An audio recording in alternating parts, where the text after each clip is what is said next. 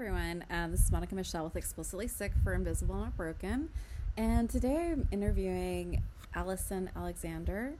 And she is the writer of Super Sick Making Peace and Chronic Illness, which is an amazing book about her and others' chronic illness journey and disability journey, along with a lot of pop culture, Doctor Who, lots of nerdiness. So you can understand why I jumped on this interview. We did have a tremendous amount of technical difficulties. We are recording during COVID, and Zoom suddenly became an essential service. So we did our best. It is a fairly long form interview. I might break it up. We'll see how much energy I have today. And I really hope you listen. I think it's really a great episode. We talk about her dealing with her IBS, lots of nerdiness. We talk about the choice on children.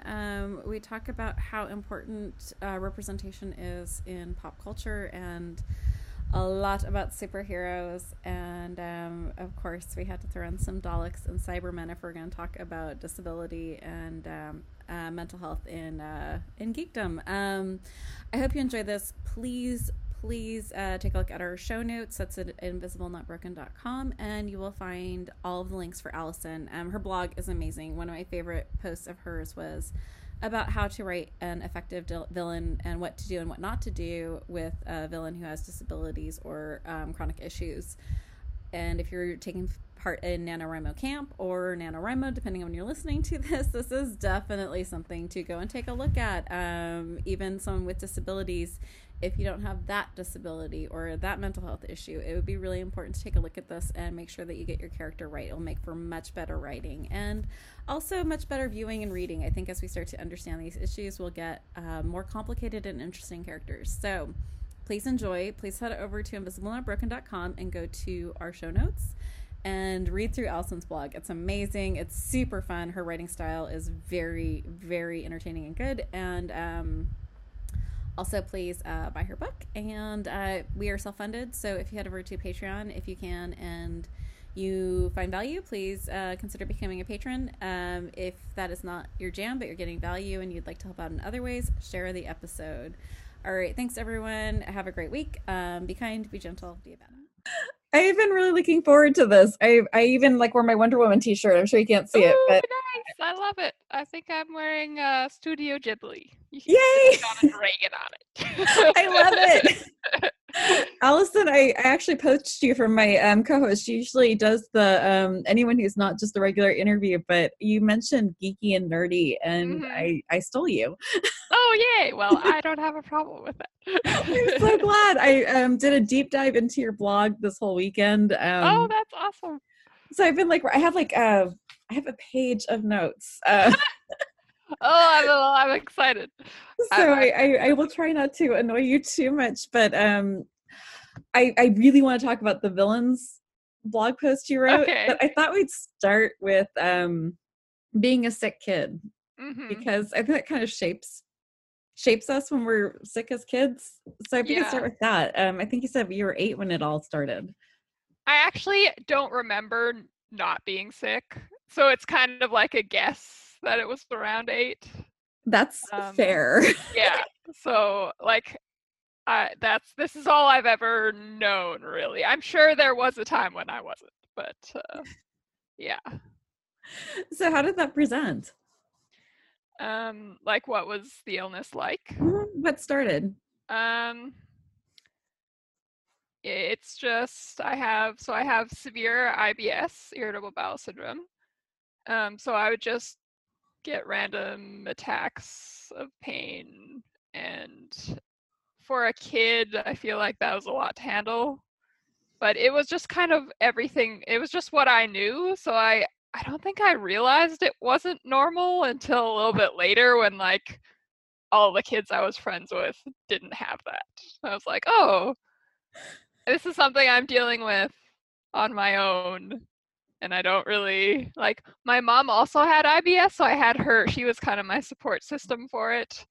And otherwise, I didn't have anyone else I knew who experienced this kind of thing, even a different kind of illness, I think it's a little bit rare for a kid just to go through that. It's so weird because you're trying to figure out what it means to like the Emily Dickinson, like be in the body, and like Yeah. you're trying to figure out what this whole avatar thing is. And when no one else's avatar is lining up with yours, it can get a little lonely. Yeah, it was lonely, and I also I was never told this. I just decided that it was something that I had to hide from people because it didn't seem normal. So I was just like, oh, this is something that is, and also IBS is kind of like a socially inappropriate illness, you know. It's to do with bowels and bathrooms and kind of especially for when you get into teenager, it's kind of embarrassing. Oh, we've And we've definitely talked about this on the podcast. yeah, yeah. um, So it's not I pretty disorders where people like start marches and feel sorry for you, and like you can like go yeah, Victorian with it. It's I know. Yeah, a lot of my illnesses are like inappropriate like that. So I've just had to be like, okay, this is fine. Other people have this, and maybe it's good that I am talking about it candidly. So I can't tell you how good it is. We've had people who have had IBSV on the show and talk about like mm, having to almost have accidents in like places, and we get a whole bunch of fan yeah, mail about people going, "Thank you for making that less embarrassing," or at least yes, that everyone's talking about appreciated. So, yes, thank you for, exactly. especially for your book. I got to read a few chapters, and I was head over heels. I can't wait till it comes out so I can read Oh the whole thing. yay!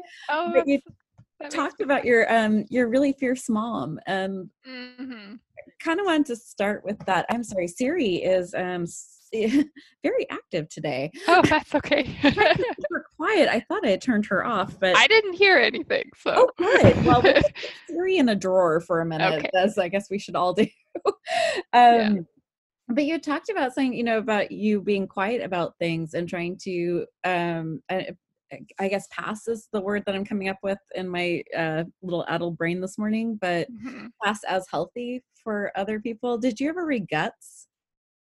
Yes, actually, I just a few weeks ago, well, maybe a month ago, before COVID happened, I got it from the library. We're I gonna was call like, it BC from now on. yeah, I know, right? And I loved it. I was like, there's a book about IBS. What? It was amazing. And it was a comic like that made my nerdy heart very happy. Everything about that writer I love, and I was so excited to see that book. Yeah. But I'm very good at getting off track, so always feel like you can rein me in at any time. Sure. But you had talked about how you had been hiding things for so long that no one noticed that you were in so much pain. You ended up having an appendix burst, and Oh yeah. I was 10 or 11, and well, what really happened is my parents had been away for a while on vacation, and I'd been staying with my cousins, and my cousin had got this really, really bad flu. And so, and his parents thought it was appendicitis, and then they brought him to the hospital, and it wasn't. It was just a bad flu. And so, my poor parents, I can't blame them for not taking me to the hospital because they're like, oh, she just caught what yeah, her cousin had. It's fine, you know. And then at one point, I was so sick, and then at one point, I started just shaking and like couldn't stop. And that's when they brought me to the hospital. That's probably when I don't know. It's probably when it ruptured, and so they had to operate after the appendix had ruptured, which isn't ideal for appendicitis. no, That's very dangerous. before all Yeah. the floating around. Yeah. So I ended up being in the hospital for about a month after that due to complications, which was terrible for a 11-year-old kid. It was not fun. That is horrifying. Yeah, and one of my doctors has been very suspicious that that made all my bowel issues worse because you had poison all over your bowel, and then you have to have it like all it was all cleaned with antibiotics or whatever, so my natural flora was all wiped clean and everything. So Yeah, uh, anyone who's had major antibiotics and you do yeah, not get the note to make sure your gut flora comes back, that leads yeah, to a mess. yeah. There's a fair bit of research that gut flora and IBS are kind of interlinked. So That's fascinating. I've heard about the fecal transplants as being hmm a new thing. Yeah. Yeah, I've heard about that too. I haven't had that done. Like, I think when my doctor talked to me about it, she was like, you usually do it with like a family member, and most of my family members are like also not healthy. Like, Not going to so help. so I'm like, I don't know if that would do anything. So That's crazy. There's been so much new research done in like the gut biome and how it affects even like our moods and our health. yeah, it's Yeah. all connected, I think. Okay, so in a weird twist of fate, right before we went on, I was reading on Board Panda because that's like my site to go to in the mornings before I Sure. like even look at the news. But it was a whole thing of like celebrities screwing up and entertainment. And Uh-huh. they had a thing on Gal Gadot, who played Wonder Woman. Mhm. And when Stephen Hawkins died, she had posted this thing that was well meant but ill-intentioned. Congratulations on your freedom, basically, from your body. And Okay. yeah, I got into a little bit of a disagreement with some people who felt that was a little snowflakey of people to call that ableist. And I went back to like your blog posts about how the representation for disability Mhm.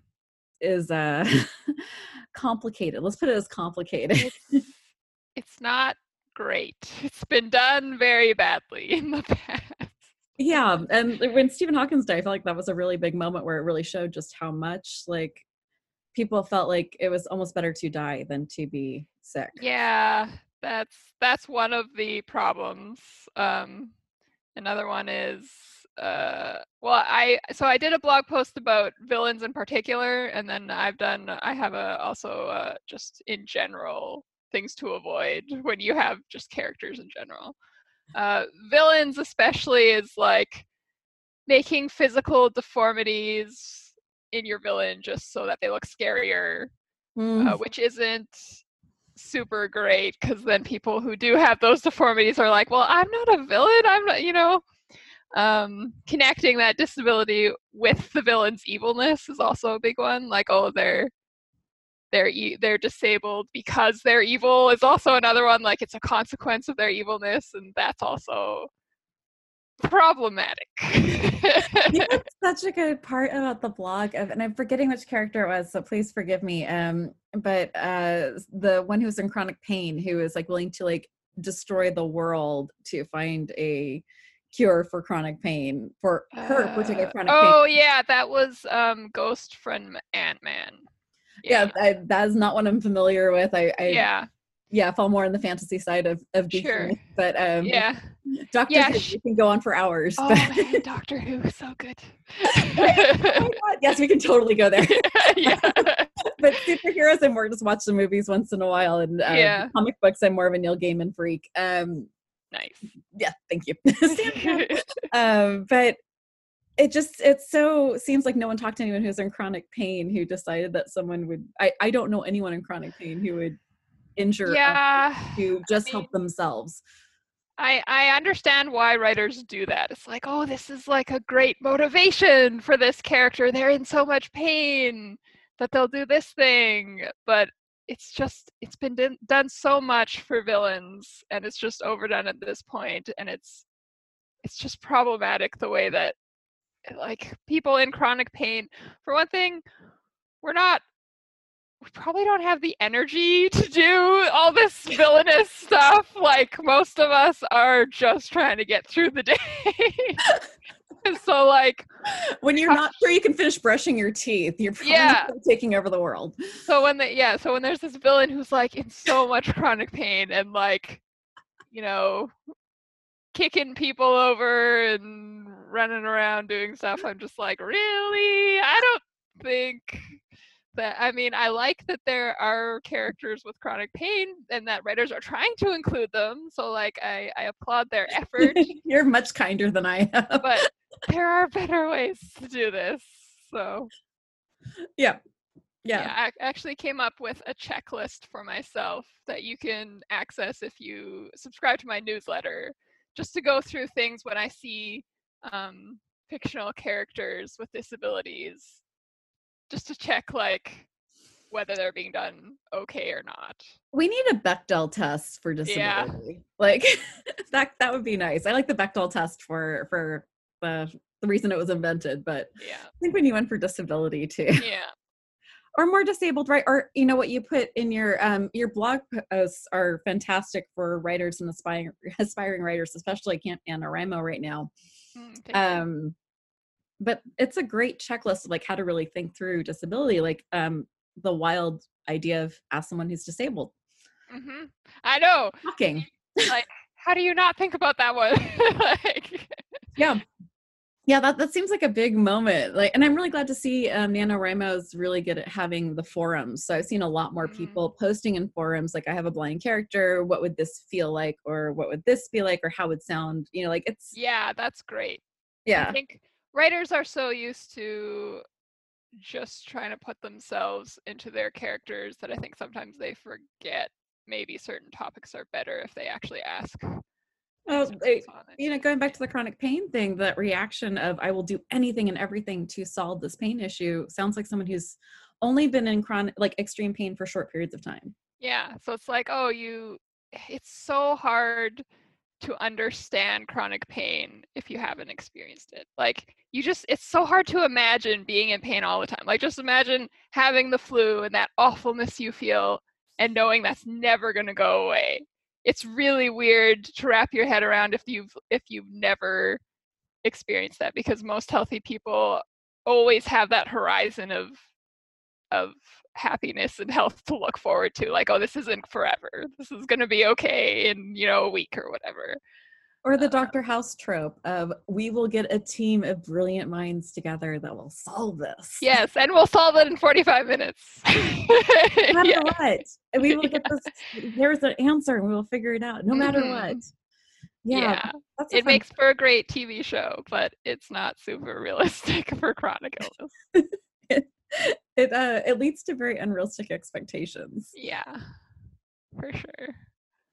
So for your book, how did you, I love that you're bringing in things like, because True Ravenclaw, things like Harry Potter. I loved your chapter on the werewolf. So if you could thank you. expand a little bit about, you pulled in Doctor Who. How did you decide to bring like all of the favorite fantasy characters into disability and chronic illness? So I've been writing articles on pop culture, like on various websites and stuff, for several years now. So it's kind of my jam. It's like writing on pop culture. And also I'm a huge nerd, so obviously I just think that way. So when I started thinking, I wrote a couple articles on chronic illness, and I was like, I have more to say on this topic, I think. And also I tend to when I write, it's cathartic for me. So I almost like figure things out and figure out how to better deal with things emotionally through writing. But I don't keep a journal or anything. Like I find it hard to write with no purpose.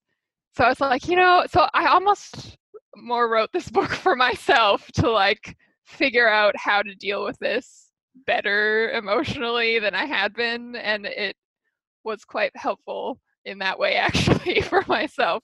Therapy is expensive. Yeah, right?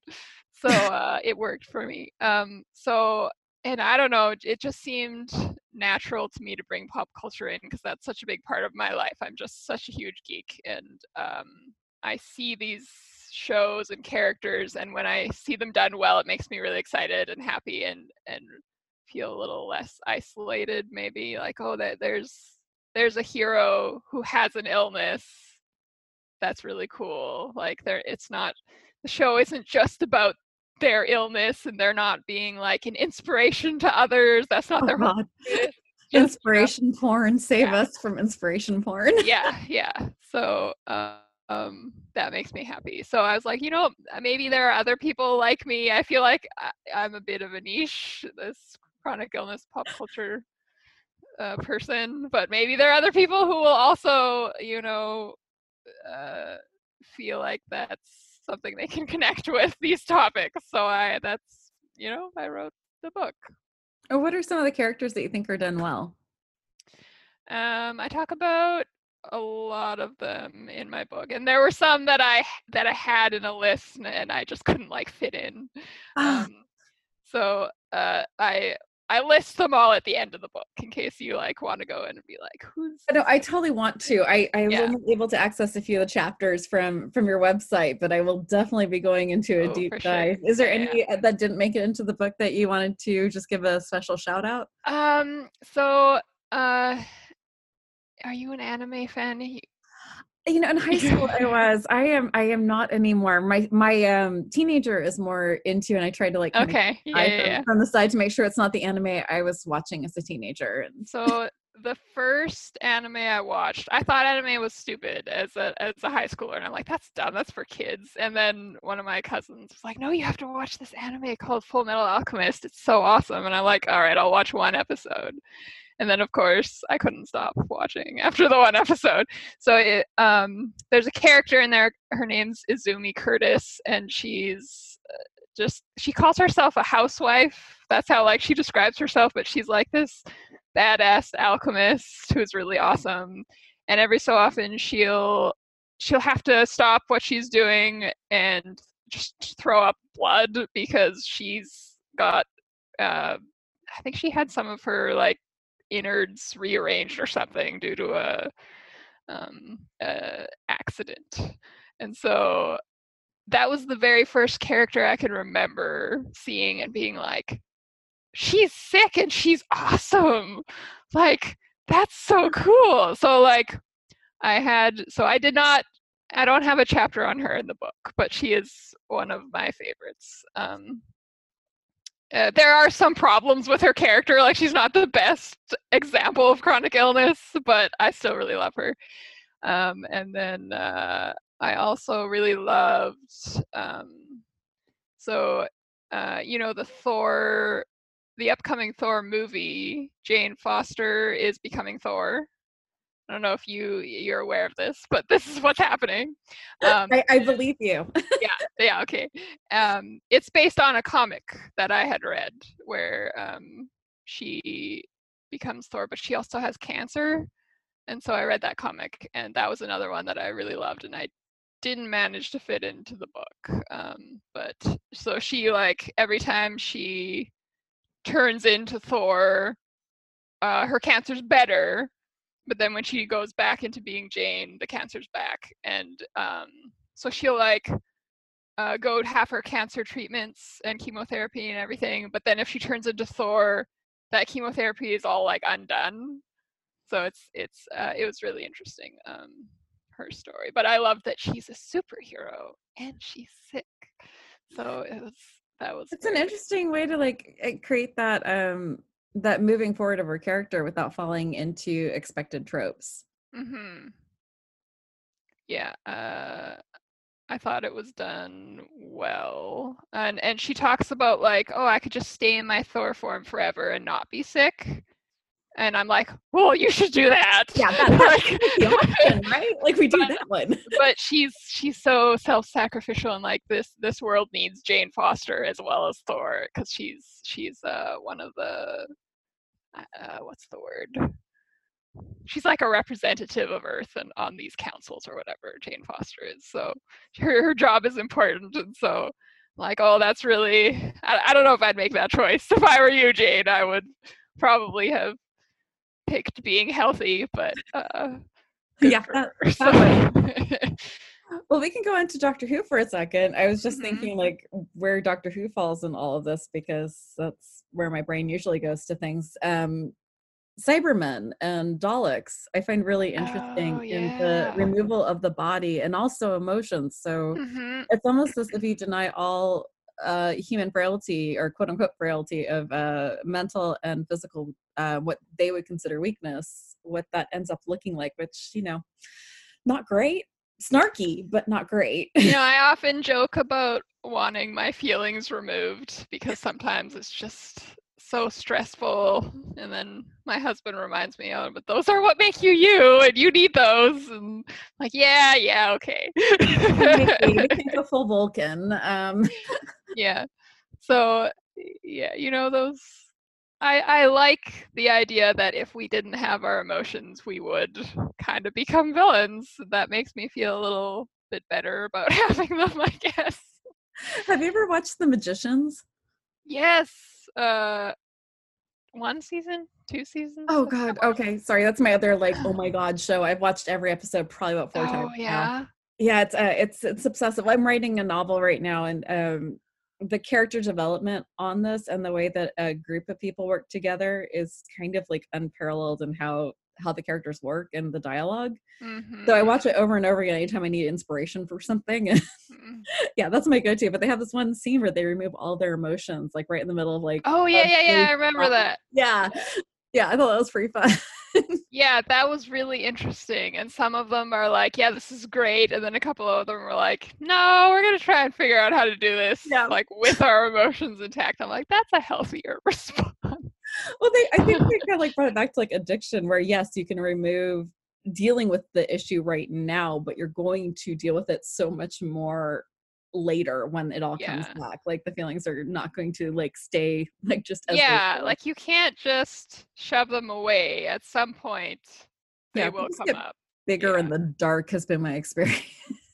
Yeah. And with chronic illness, they just sometimes bubble up. You just get at certain points you just get so exhausted and don't want it to be going on anymore, and yet it will be, and so yeah, I definitely tackle mental illness in my book as well. I talk about both depression and anxiety are things that I've experienced, so there's whole chapters devoted to those.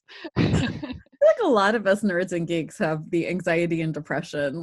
Like, Yeah, I mean, I think a lot of people in general yeah, do. that's very Maybe it is true. more prevalent in nerds and geeks. I don't know. I feel like we're becoming more accepted and cool, I guess. So like, It's not like uh, it was back when I was in high school, centuries and centuries ago, where it was considered like the worst thing you could be called. yeah, yeah, it's actually almost a term of coolness now Yes. if you're a nerd. So It is definitely a different world now. yeah. You did have a blog post I wanted to chat with you about, and it was written on the Mighty, which I loved, and it was about getting rid of "How are you?" Ah, yes. Yeah, that idea came because I'd been at the grocery store and I hear every time, not even the grocery store, every stranger. So how are you? And I feel bad about saying feel terrible right now. And so usually I just say fine or okay or just something dismissive because I know that they don't really want to know how I am. It's become interchangeable with hello. And that kind of annoys me that I feel like I have to lie or that I don't want to go into like how I am with you, stranger. Thank you. I yeah.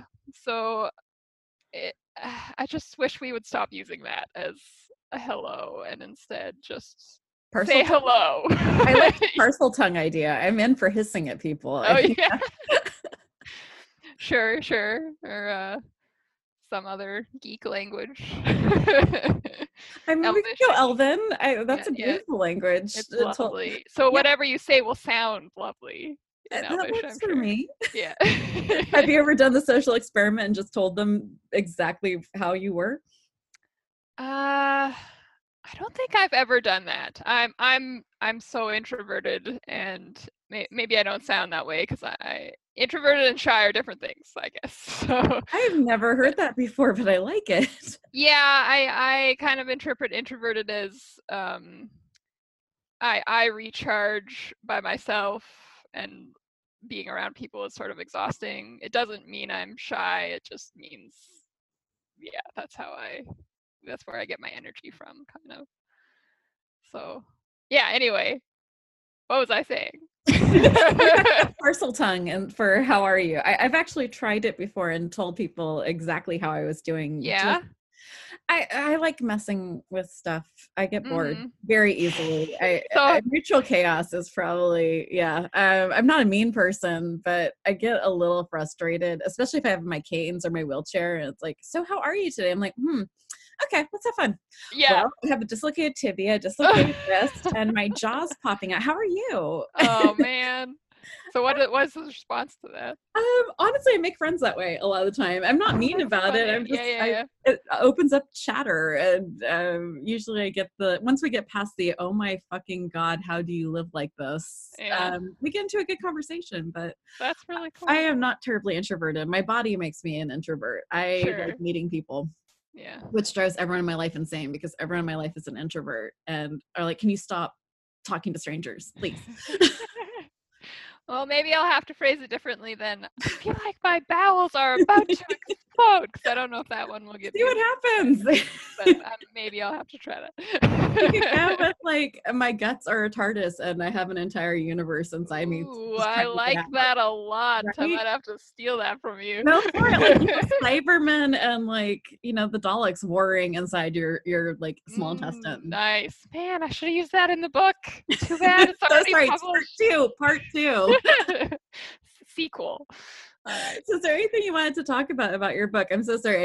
I'm very good at being very chaotic. Oh, no. I don't know if there's anything specific. Do you have any questions about it? I have been asking a lot of the questions. A lot of what I found really interesting about your book was the superhero angle. Like I said, like superheroes, I have not read the comic books, but I do love the movies, and I Mm, especially the most recent ones. Like I loved Wonder Woman. Black Panther was probably my favorite movie. I'm watching that yes. with So my good. smallest. I have a small teenager, well, will be teenager, and her watching like the most important smart person in the movie, not being a physical character, but being Hmm. a teenage girl who's brilliant, Yeah. meant the world to her. And but I Yeah, it's think, so neat seeing yourself in the characters that you love. and that's what drove me nuts when Wonder Woman came out and people were like freaking out about stuff. And I'm like, you know what? Representation really matters. Yeah. And it really, really matters. And Maybe you don't notice if you're like a white male because you have all these oh, movies already, but this where's is my pretty tea? I need to sip my tea. Um, cool. but Whoopi Goldberg talking very publicly about how important Uhura was to her. That when she was a kid and she saw it on the TV, she screamed for her mom and her aunt, saying, "There's a black woman on TV and she's not a Yep. maid." And it's like, do you have any idea how important that is? Like, I and with know. your push for disability, like you, I've been a sick kid. I was a sick kid. I got very sick when I was 8, and I've been sick my whole life. When you look at the superheroes, they're always moving, and that's been really hard. The only person you have is the X-Men. I'm so sorry, I just watched the movie last Professor night. X. Thank you. Yeah. Please forgive me, everyone. I call me not a true geek if you need to, but I am not on my painkillers You yet, know what? so my brain is going to be There's no true geek. If heartworms. you like whatever Doctor Yeah. Who, you're in, you know? Oh, thank you.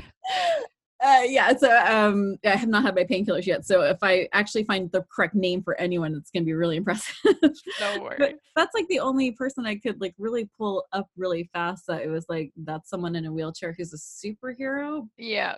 But it almost like superheroes always action, and we always try to pretend to be them when we're kids. Yeah, I understand why writers do that because it's hard to get around a physical disability when you're writing an action superhero, fantasy or sci-fi, whatever, is usually about going out on adventures. How do you do that with a disabled person? And it's not that it can't be done. It's just that it needs more thought and it's easier to do it with. I thought Iron Man would have been the perfect character for someone who's disabled because the suit is what moves. So that could be almost like a wheelchair thing. Yeah. Yeah, totally. That would have worked. But unfortunately, Tony Stark's pretty fit and able I mean, yeah, fun to look at too, but still, like, there's a whole bunch of suits. Let's put a disabled person in one of those. Yeah. And then there's the troublesome thing with that is you have to figure out, okay, how do I get this character involved in this adventure, but also not erase their disability? Because that's also done a fair bit. Like, Daredevil is blind, but he's not really blind. With Like an asterisk. it never it never really affects anything. So like, how do you still have your character dealing with the problems of their disability while also participating in this grand adventure? I think is what you need to really wrestle with as a writer. Yeah, I mean, I feel like it shouldn't be that hard because I live a life with disability. So I Yeah. think the biggest problem is even in our own society is like you go out, you're not going to see a lot of people in wheelchairs because we don't have space created where people can We're easily not leave. very accessible. What? No, I hadn't noticed that. Right? I have never been dumped out of my wheelchair because the streets weren't paved properly. Ugh, that's terrible. Yeah, It does make for good YouTube video though. Um yeah, that's fair. Yeah, I talked to one of the people I interviewed in my book was paralyzed on half his side, and he talked about like the world just not being designed for like only using one hand or whatever. Like it's just like that makes sense. We're like, yeah, able people just don't think about that. And like even I don't think about that because I don't have a physical disability. So I have to train my brain to think about these things that it's been trained not to, really, just because of the way society is. was there anything in the interviews that surprised you? Mm, I mean, I wasn't surprised by this, but just like the resilience and wisdom of all these people that I talked to was really amazing to me. Like, oh, and I don't know. Sometimes I am also surprised when people have just talk about the exact same things that I experience, like, oh, this anxiety and this exhaustion. And I'm like, yes, somebody else understands. Like, even though we don't have the exact same illness, you know, you're dealing with fibromyalgia and you're dealing with lupus and whatever. We have these. There are certain things that just span all disabilities and illnesses, it seems. Like one of them is exhaustion, and another one is just the way that society is not equipped to handle these things. Yeah, and the spiral of hope. Like I feel like Mm. almost all of this chronic illness to have this deep feelings. Let's put it as feelings with the Mm-hmm. spiral of hope, with the newest doctor, the newest treatment, the newest eating plan, Yeah, maybe there's something that will help. which of There, course there we is found always on the internet. Absolutely. yeah, Or yeah. some Just random Google person on Facebook. Yeah. it, or the acquaintance you just met that found out you're ill, and they're like, "Oh, you should try X." Oh, okay. So we need to remove "how are you" from the lexicon and "have you tried?" Yeah, And "if yeah. you just," those three If you, sentences. oh man, I've also had like, so I'm a Christian and I have some church circles that I'm in. So I've also had like, have you just if you just pray more kind of Oh, ouch. theology. It's like Oh, that's not how that works, you you just know. hurt me in the kidneys with that one. Like, oh. Like they don't say it like that, but it's implied, you know. Yeah, I And have I'm a very religious family, and there's overtones of like, or at least not necessarily like you be cured, but there's like the overtones of you might find more comfort if yeah. you, yeah, or this is God's plan has Uh, been. and I mean, I do find comfort in faith, but not in the fact that, you know, God made this happen to me or something, and or I made this happen by not being faithful enough. That's the like the health and wealth gospel type thing. So That's brutal. yeah, so I discussed that a little bit, and there's a chapter on faith, and there's also a chapter on like other religions, not just Christianity. I interviewed a few other people because I was really interested to know how other faiths impacted other people's illnesses too. What did you find with that? I'm asking because I have friends who are, it's not Christian, it's they're into this more new age like Marianne Williams stuff of Oh like yeah. crystals and nuts, like whatever makes you happy and that doesn't hurt someone else, please, blessed be, mazel tov. Yeah. Like whatever gets you through the deep dark, I am all for you. What I just wanted to say about that was one of them got very sick, like very sick. Mm. And she was getting all these people talking about it was her negative thoughts. So it was just like, Oh dear. it was like the worst of like more traditional ideas, but now packaged differently. So the problem with that is it adds guilt on top of all these other crazy emotions that you're experiencing, and it's just not helpful. Right. At all. Yeah. No, and it's especially not helpful to hear that from people you love, that you just want to understand what you're going through and to support you, and they're basically telling you, oh, it's your fault, you just need to do this. Do you find like fantasy and superheroes is like a way to explain things? Like it's oh gosh, words are bad for me today. Please forgive my brain fog. No problem. But like Star Trek was always good at like taking something huge that we didn't want to talk about and then packaging it as fantasy so we could talk about it. Mm-hmm. Do you find the same for like superheroes and fantasy? I've never actually, I don't know if I've tried to use that, to use analogies with people I know who aren't geeks, because I don't think they sometimes I feel like they already think nerd and geek culture is like being a heathen or whatever, so so I don't try and go there.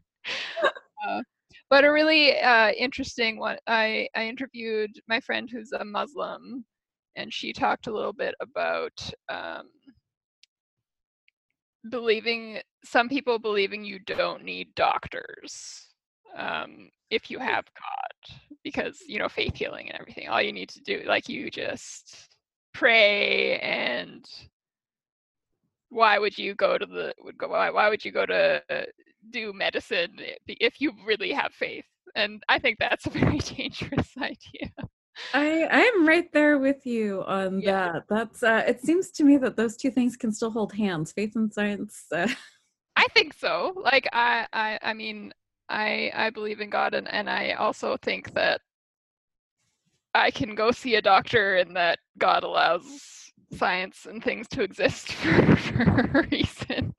So I just think it's super dangerous to be like, oh, there's these resources out there, we're just gonna ignore them. It's almost like being lazy, if that's not a terrible thing to say. Like, oh, I'm just gonna sit back and let God do all the work, I don't have to do anything.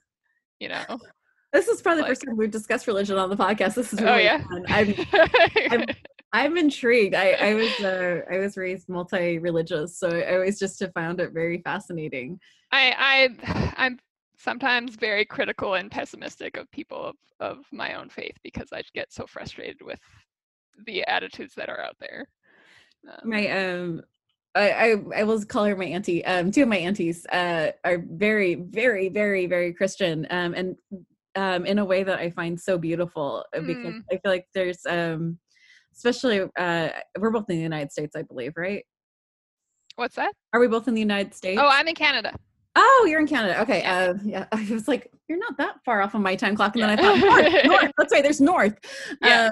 There seems to be this very a more judgmental brand of Christianity that I've seen here. And they have this incredible ability to love everyone. And I just, while I'm not a Christian, I'm more spiritual. If I ever was going to be, like, they are the people I'd model myself after. Like, they just have this incredible love for everyone's acceptance of everyone. Christianity is what they do, but I feel like that's what Christianity is supposed to be. Like, it's supposed to be all about love and acceptance, loving your neighbor as yourself, and taking care of each other, take care of the stranger. Exactly. Take care of the person you disagree with or don't like, like. And now we're getting back to Doctor Who. Yes, Doctor Who is very good at doing that. Not again a screwdriver. Yeah. Exactly. Yep. Yeah. So that is what I like to think of as my own faith, and I just get really frustrated with the judgmental other brand of Christianity. So how do you deal with that, with being sick, when people are coming at you with if you just prayed harder, if you just believe more? Giving, Generally, trying to give resources to everyone who's listening. yeah. I don't know if I have good advice for this. Generally, like I surround You like don't have to. You could just say, don't know. I We mean, do the best. my closest community are not that way. So I say if you are experiencing that, maybe find people who will accept you. I mean, there will always be that kind of people, you know, maybe you have a family member, maybe one of your best friends is that way, but I I find it extremely helpful to surround myself with a close community of people who understand or try to understand as best they can. I find the people who don't are often either strangers or acquaintances or just people who aren't super close to me. So it's easier for me to, you know, run to my husband or best friend, be like, "This person said this to me. Can you believe that?" And then they, you know, talk me down or whatever. So Yay, best friends. yeah. That is wonderful. So the advice is to find definitely community where you feel at home. Yeah. Oh, another Nice. of my pet peeves of things that people say to me that I hate are has to do with having kids. So I had like a whole chapter about this in my We book. can absolutely talk that one, please. I mean, it's I have children, but I definitely believe in choice. I think if you are disabled and sick and you want children, go for it. If you don't, that's okay too. Like it's a sacrifice I personally don't want to make. I find myself just too exhausted and I just don't. I love kids and I have godkids and nieces and nephews who I love, but the idea of like having my own just hasn't. It just hasn't been something that I want. We'll say that, and I find I get a lot of judgment on that one. Like, oh, but that's the purpose of being married, or that's what a woman is supposed to do, that kind of thing. I've never understood the idea that ovaries meant you were supposed to parent. Yeah, I know.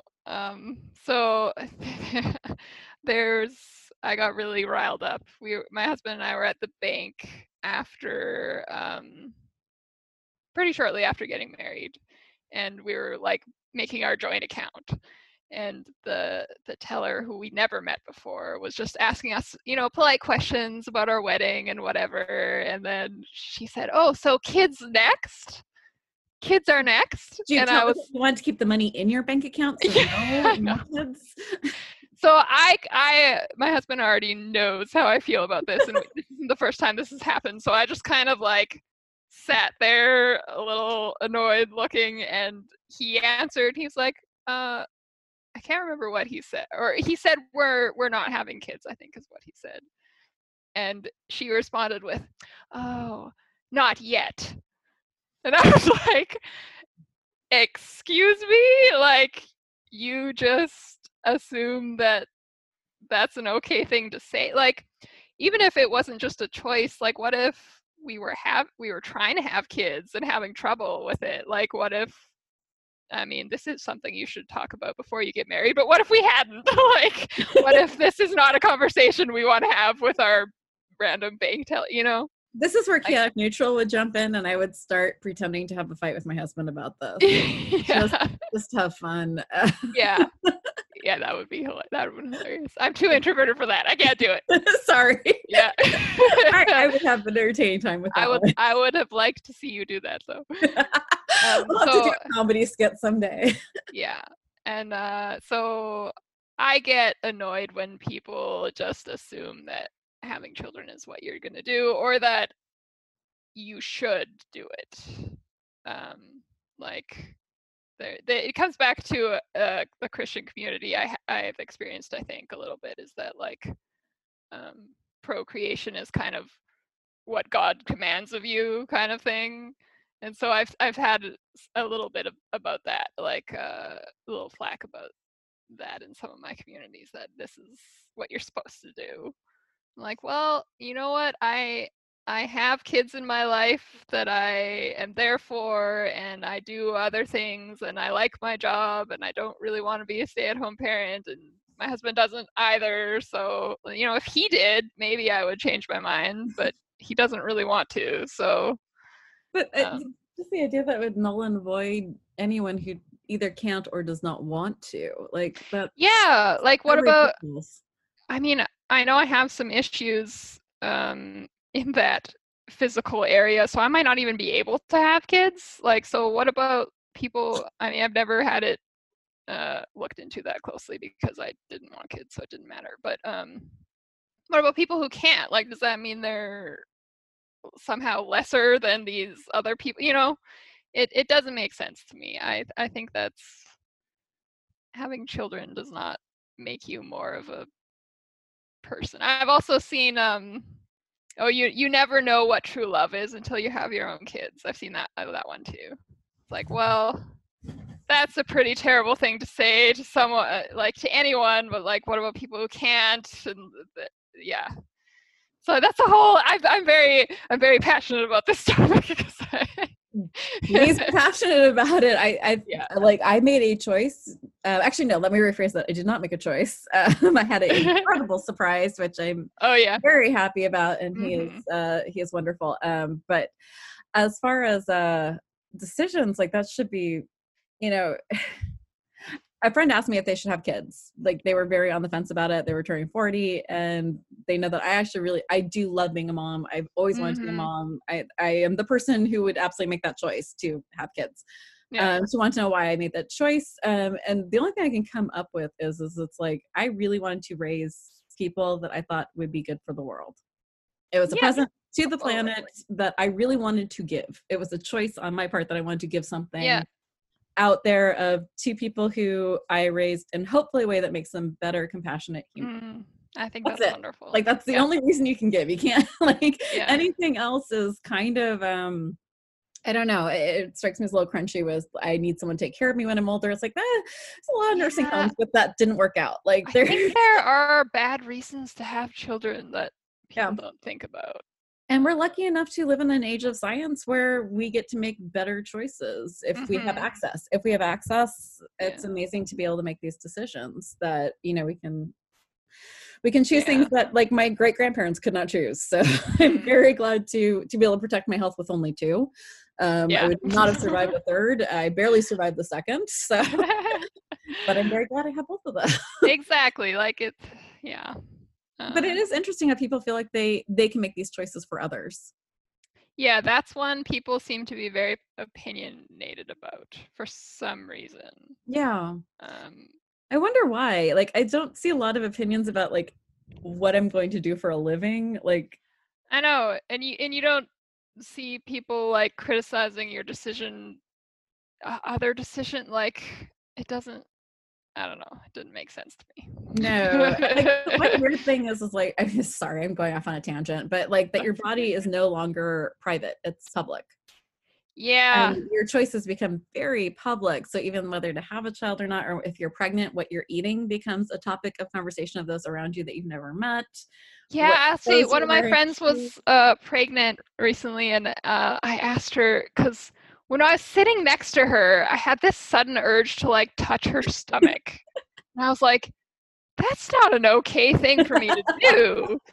And so then like I asked her if she had people doing that, like random people. And she's like, yes, all the time. Like random people will just come up to her and like touch her stomach. And she's like, that's not okay. I'm like, that's so weird that, I mean, I'm her friend. I don't think I would have the urge to touch a random stranger's stomach, but I think some people do that, and it's very strange to me. Like suddenly when you're pregnant, your body isn't just yours anymore, it's the community's. Like it's, I don't know, it's so weird.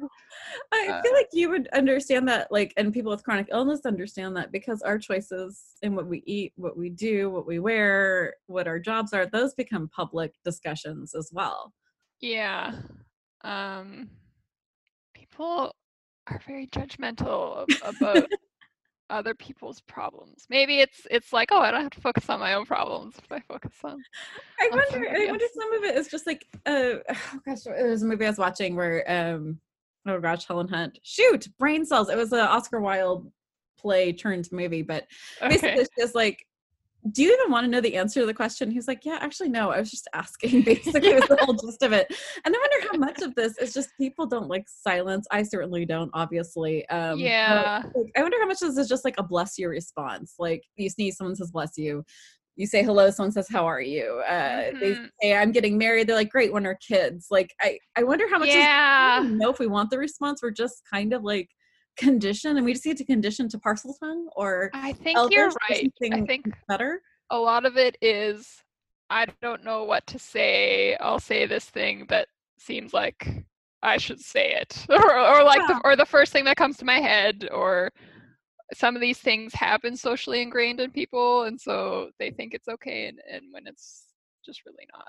We need to come up with a list of better questions to ask strangers. I know. Like it's like with kids, like we shouldn't ask them like, "What are you going to be anymore?" Like we Yeah. certainly should not Oh ask a my small gosh. child if they have a boyfriend or girlfriend. That has to end Mm. now. Like here now, stop. Like ask them what book they liked or like what I was. also have to like I say the wrong thing all the time. You know, Me too. I don't want to come across as like Read the judgmental. reviews. I say look Yeah. the wrong thing all the time. Sure. Yeah. Like I'm definitely not perfect in this regard. I am trying to learn, but one thing that I've been trying to say less is calling kids like cute. Oh, Mm. you know, you're so cute. Oh, look at what you're wearing, that kind of thing, because I'm like, that's just training them to be noticing appearance, which I don't want to be doing. But it's really hard because that's like the first thing. Oh, it's so cute. You're so cute, Uh-huh. you know?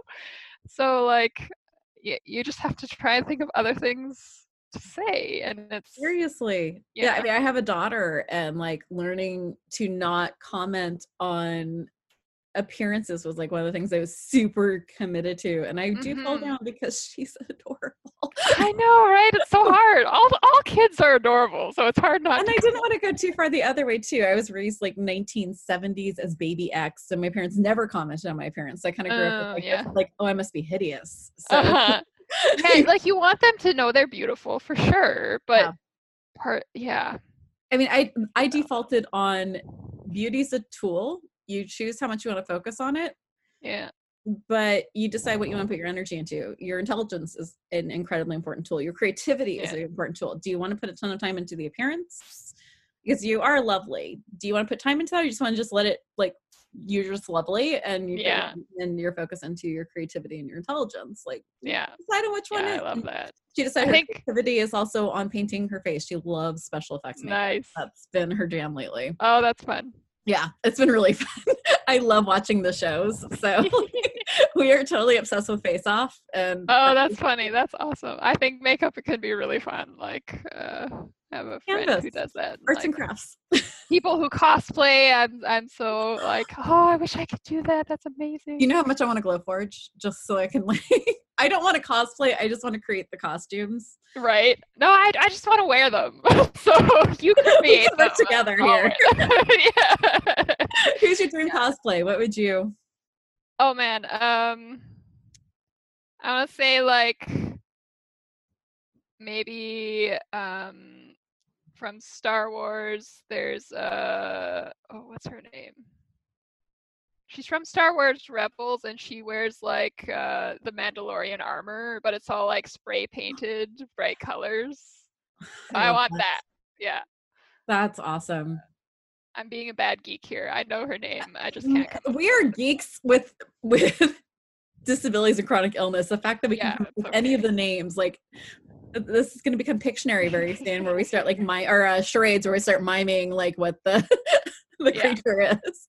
My Oh, husband Sabine plays. Wren. I got it. Her name is Yes, Sabine. Yes, she's amazing. Anyway, I want to cosplay as my husband her. plays Call of Cthulhu on a YouTube channel, and he's developing a disabled character right now. So I was like, there's a lot missing from these characters. I think if you played a disabled character, that would force them to start doing campaigns where you have to rethink ability wise and whatever. Oh, yes, I should pick a disabled character to cosplay. That's true. Wouldn't that be neat? I'm like trying, like, I want to just create like wheelchairs that are cosplay. Like, Yes. Yeah. my wheelchair is pretty badass. Mine looks very Professor X. I got this very high tech wheelchair, but Nice. Yes, I love it, but I really want to play with it. It's already pretty beaten up, so I'm like, it's beaten up already. I can Man, it's create something. problematic that like Professor X is really the only one I can think of though, because In a you'd have to wheelchair? shave your head, and that's just I mean, you need a do you know woman to how much I want to cosplay. shave this? Okay, so everyone listening, I'm sorry, this is one of our episodes. It's not going to be up on YouTube, so you don't get to see. But if you've seen me before, my hair's down to my waist, and it drives me Oh, nice. insane. I hate it's like Oh yeah. painful hair. I want to shave this off so bad. Oh, But what's happened you? shaming for my children. I after each kid I cut my hair to my ears because small ones love to yank, and Oh my yeah, that makes son sense. yanked like almost a chunk of hair out of my head when he was a baby. So every kid I cut my hair to ears. And they have stated that I look like a deranged soccer mom with short hair. So they've gone so far as to, my daughter brushes my hair because she wants me to keep it long. She's like, I will take care of it if you will keep it long. For crying out loud. I feel very bullied right now. Oh, that's hilarious. They do brush my hair out for me, which is very nice. But it's I'm ethnically half Jewish with the super tight curly hair, and Oh yeah, yeah. my mom has the super thin, fine, very blonde hair. Hmm. So I get dreadlocks underneath all the time. Like it just Oh all wow, yeah, goes yeah, yeah. into like this sort of like mat You back just go here. all dreadlocks. Just do all dreads. That would It'll not look look good great. on me. I am No. I am not someone who can pull off anything. Like I went into my hairdresser, so I was like, "How about bangs?" And she's like, Yeah. "Yeah, no, no, no, no." I'm like, why? She's like, "Uh-huh. I'm looking at you right now.